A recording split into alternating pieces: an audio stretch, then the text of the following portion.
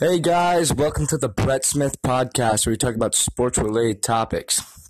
A topic I'm going to be talking about today is going to be Dwayne Wade and LeBron James. Now obviously they're going to be playing tonight and that's exciting to see. For some reason I feel like Dwayne Wade always gets the best of him in these matchups. I don't know why. I mean LeBron obviously has won some of them, but I swear he's gotten the best. Obviously, he has that one of the best clips ever where he blocks, I think, LeBron James. I don't think he blocks him. I think it's somebody else. Comes down the floor, coast to coast, and ducks on Anderson Varejao, which I think is one of the greatest. And then he pops the little dance there. It's just unbelievable. But I want to just talk about that run. And I honestly lived through every bit of it. That was when I truly loved. Like, I got into the media and stuff, and I wanted to talk about sports and everything like that just because of how pulverizing LeBron James' decision was and how big of a deal he made of it. You know, LeBron left Cleveland, and he had the right to. Obviously, considering the position he was, he took one of the worst teams ever and took him to the finals. I mean, I saw his leadership in every possible way. I remember sitting at my house in the living room watching that finals, and I was like, this guy has nobody around him. It was like the first time I understood like what team means to a sport and everything like that, and to a superstar. And you know, he just needed a team around him, and he chose to go with one of his best friends and play and try to win a championship. And the first year, nobody understands that he had so much struggles. I think they lost 10 in a row or 8 in a row or something like that. Everybody was talking about, oh, they can't win this, they can't win that. So don't be going on about Kevin Durant and LeBron James being the same, because they did not know how to play with each other. And he didn't go to some good team. Miami Heat was the 8th seed in the East. And they had the Boston Celtics in there. And first year, he goes, and they go to the finals. And in the finals, I want him to win so bad. I thought he was going to, and it's obviously one of the worst finals. It's the thing that everybody nitpicks. Everybody, when they talk about the Jordan conversation, they nitpick that finals. You know, they didn't come up clutch. Dirk Nowitzki, I remember seeing this man make fadeaway jumpers, make the clutchest shots ever. It was one of the most exciting finals, I think. But, you know, when you lose that bad, I mean, that was one of the most devastating things I've ever seen. Out of an MVP and out of a superstar ever, just seeing him lose in that series was devastating. Everybody nitpicked him for it, boom. But the next year was unbelievable. That's when he evolved. Everybody thought he evolved the first year in Miami. No. When he lost that finals, when he went through adversity, that's when he evolved. And when they made that run, and they defeated Kevin Durant, James Harden, and Russell Westbrook, probably, little do we know, could have been one of the best teams of all time. Could have been the best backcourt of all time. Because think about it, I get it, they play the same, James Harden and Russell Westbrook. But think about how dynamic that would have been. 3 guys on the same court, dominating. In an ISO ball. It would have been ISO ball. It probably would have been team ball, but it would have been ISO ball all day of the week. And when LeBron James beat them 3-1, I said, here we go. This is going to be one of the interesting runs ever. And honestly, I always thought back in my mind, wow, the Spurs are coming up. You know what I mean? You know, they defeat Golden State. They lost to OKC, who obviously went to the finals. But, you know, they're coming up. And they finally faced off, and I thought this was going to be it. This is going to be the most interesting. If he beats his team, Tim Duncan, Manu Ginobili, and Tony Parker, and little did I know that Kawhi Leonard was an absolute defensive monster.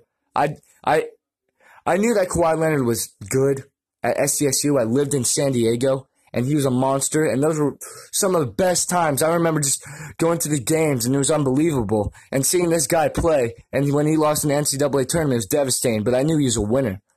And when he guarded LeBron James, little did he know that was going to be one of the toughest times he's ever had in the finals. And, you know, he's going through, and you see Game 6. He's pulling off great performance after great performance, but he's losing sometimes. And then in game 6, it's all on the line. And he's having a great performance. And they're losing, and he's got to make a clutch shot. And yeah, I understand. He missed the shot, and they get the rebound, and they bring it back out, and they pass it out, and Ray Allen makes that unbelievable 3 that saves LeBron James' career. It does.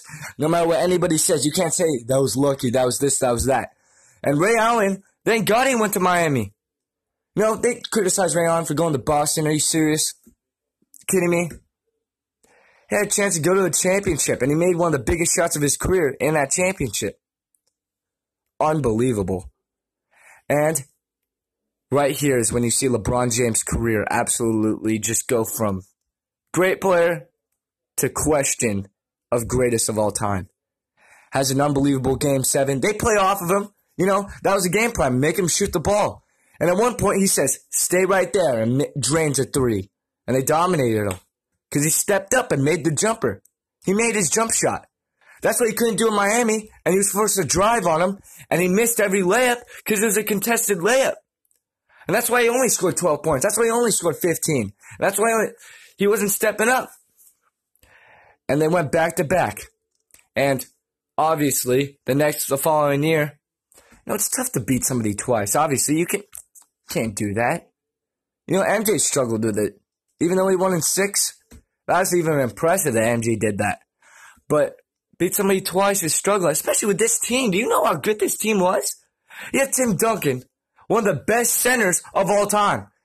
5 championships. I could go on the list. I can't even name all the accolades that guy's had. Manu Ginobili, best probably 6-man or best guy, best supporting cast ever. One of the best European players of all time. Come from Argentina. And you got Tony Parker. Unbelievable. One of the best point guards. Could run any offense you got. Was perfect for the San Antonio Spurs system. And you're facing these guys twice. And you got one of the best coaches of all time. I think he's the best coach. I don't think you can count rings and say, oh, yeah. Phil Jackson had one of the two of the greatest teams of all time. And to be honest, he didn't win with Kobe most of the time. Greg Popovich, I think he can play and he can coach any team. Any team. He doesn't need the best player. He doesn't need this. He doesn't even have Kawhi this year, and they're going to the playoffs. It's unbelievable. So you're playing that caliber of a team, and he plays and he goes off, and you lose 3-1, you lose 4-1 in 5 games. You're saying, what happened? We still got this thing with Dwayne Wade, but Chris Bosh, he's hurt. He's got blood transfusion. It's unbelievable. His career, I feel so bad for Chris Bosh. He's a Hall of Famer, obviously. But they went back to back in their generation. It was unbelievable. And they could have probably, came back and maybe done it again. But guess what he decided to do? Go back to his hometown and win a championship for him. It's unbelievable what he's done and what he did at Miami. It was unbelievable. Come to a new team and win a championship. They say, oh yeah, KD did it. Are you kidding me right now? You're telling me a 73-9 team. Arguably, they were argued one of the greatest regular season teams of all time. They could have possibly been the best team of all time if they didn't blow a 3-1 lead. And LeBron James, guess who brought back? He arisen his career with that 3-1. Did something that nobody's ever done in the finals. Come back from 3-1. It was a meme. Don't blow a 3-1 lead. Golden State basically embarrassed their dynasty ever. And now their dynasty is kind of getting shattered because, you got 4 All-Stars on your team. And you got Andre Iguodala, who could have been an All-Star. You see his run with the 76ers? Are you serious? LeBron James and Dwayne Wade, that duo was probably one of the greatest chemistry duos of all time. Yeah, they shattered their kind of glory in Cleveland, but still, it was one of the greatest basketball teams I've ever seen. Just greatest forms of basketball. What they were doing was insane. It was unreal. Throwing it across the backboard, catching it with one hand, alley-oops. Throwing it anywhere. I mean, it looked like Dwayne Wade was just like, okay, no look. And you see one of the most iconic pictures of all time with Dwayne Wade throwing it up. And he's already celebrating. I mean, LeBron James, in that time, was an MVP. He won the Olympics, won 2 championships. It's one of the greatest eras ever. I mean, listen, they say, oh yeah, this and that, you didn't win 3. Are you serious right now? You know how tough it is to win 3 championships? Especially when you're going, I mean, it is what it is. And also, he took out, they said, oh yeah, Eastern Conference was weak. Are you kidding me right now? You're telling me, oh yeah, you're telling me in the prime time of their career, the big three of Boston, Rajon Rondo, Paul Pierce, and Kevin Garnett. Yeah, that was an easy team. The easy team to beat. I'm sorry. His second year, or I think it was the first year with the team, he was down 3-2. Guess what? 41 game in Boston. Killed them. Then came back game 7, won that. Now you're going to the finals. He earned his way. He earned his way. You know, it wasn't like anything else. You know, Kevin Durant and his team, you know, didn't. Hey, they swept everybody. They almost went undefeated. Going into the final, undefeated the whole playoffs. Are you kidding me right now? Are you serious? You call that competition? Are you kidding me? You're telling me you had a tough time with that? It's unbelievable. I mean, and he doesn't know anything about going back to back.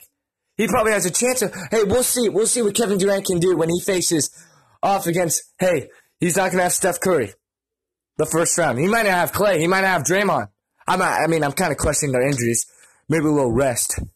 Because those guys have been to 3 straight finals. Or 4. I think it's 4 straight now. I mean, come on. They're going for their 4th. You cannot complain. You should be out there playing all 82 games. LeBron James is just unbelievable. And what they did was just fathomable. And I will remember it forever. And I will tell my kids about it. And it will be unbelievable. My kids, my grandkids, of how great that run was. It was unbelievable. You have everything in that run. You have adversity. You have everything. You have going back to back to back. The struggles. The hate. The criticism. And how laser focused LeBron James was to be the best. And to finally get that championship. And when you see him win that championship, there's nothing like it. I mean, he's full smiles. And his interview just sums it up. I'm from Akron, Ohio. I ain't even supposed to be here. I mean, that was just an unbelievable thing to see. And I just think everybody took it for granted. And I think we just need to accept it more and appreciate it more. Just like, I mean, heck, I didn't even hear the Detroit Pistons were in the 80s. I didn't even know they were. I didn't know they almost beat the LA Lakers. The Showtime Lakers. And it was one of the worst calls in NBA Finals history. Especially back in their age. It was like a call in the modern era. And, I mean, Isaiah Thomas talks about it today. I mean, it's unbelievable how just people talk about a super team and this and that. It was not a super team. I didn't even hear who... Listen, I was not that big of a basketball fan until that era. And when they said Chris Bosh, this guy was good. He was legendary in Toronto. I mean, hey, I didn't hear him going to the finals. I didn't hear him challenging anybody. I heard all these great numbers and everything. I didn't hear him challenging everybody. I didn't hear him creating something in Toronto like LeBron James. I knew who Dwayne Wade was. But I mean, Chris Bosh, it took him a long time to figure out his role because he was a star in Toronto. So I think, you know, with the adversity and what they built in Miami was just amazing. I don't think, and they were challenged. People could beat the Miami Heat. It wasn't like, okay, oh wow, Golden State Warriors are playing, damn, Pelicans, oh, 4-0 sweep. San Antonio Spurs, oh yeah, they're losing by 20. Oh wait, Kawhi Leonard gets hurt because they have one of the dirtiest players in the league in Zaza Pachulia. You know, Miami Heat did it the right way. Did it the most respectful way, and they did it the best way. It's unbelievable. And I can't wait to see the game, and I can't wait to see him do it because it's going to be exciting. And, I think Dwayne Wade's going to get the best of him, but we'll see what happens, But that's all I have for today, guys. Just need to speak on it, preach about it. That was my little rant on LeBron James and Dwayne Wade duo in the Miami Heat run. It was unbelievable. Please tune in. Please keep listening. It'll get better over time. I'm Brett Smith. See you guys later.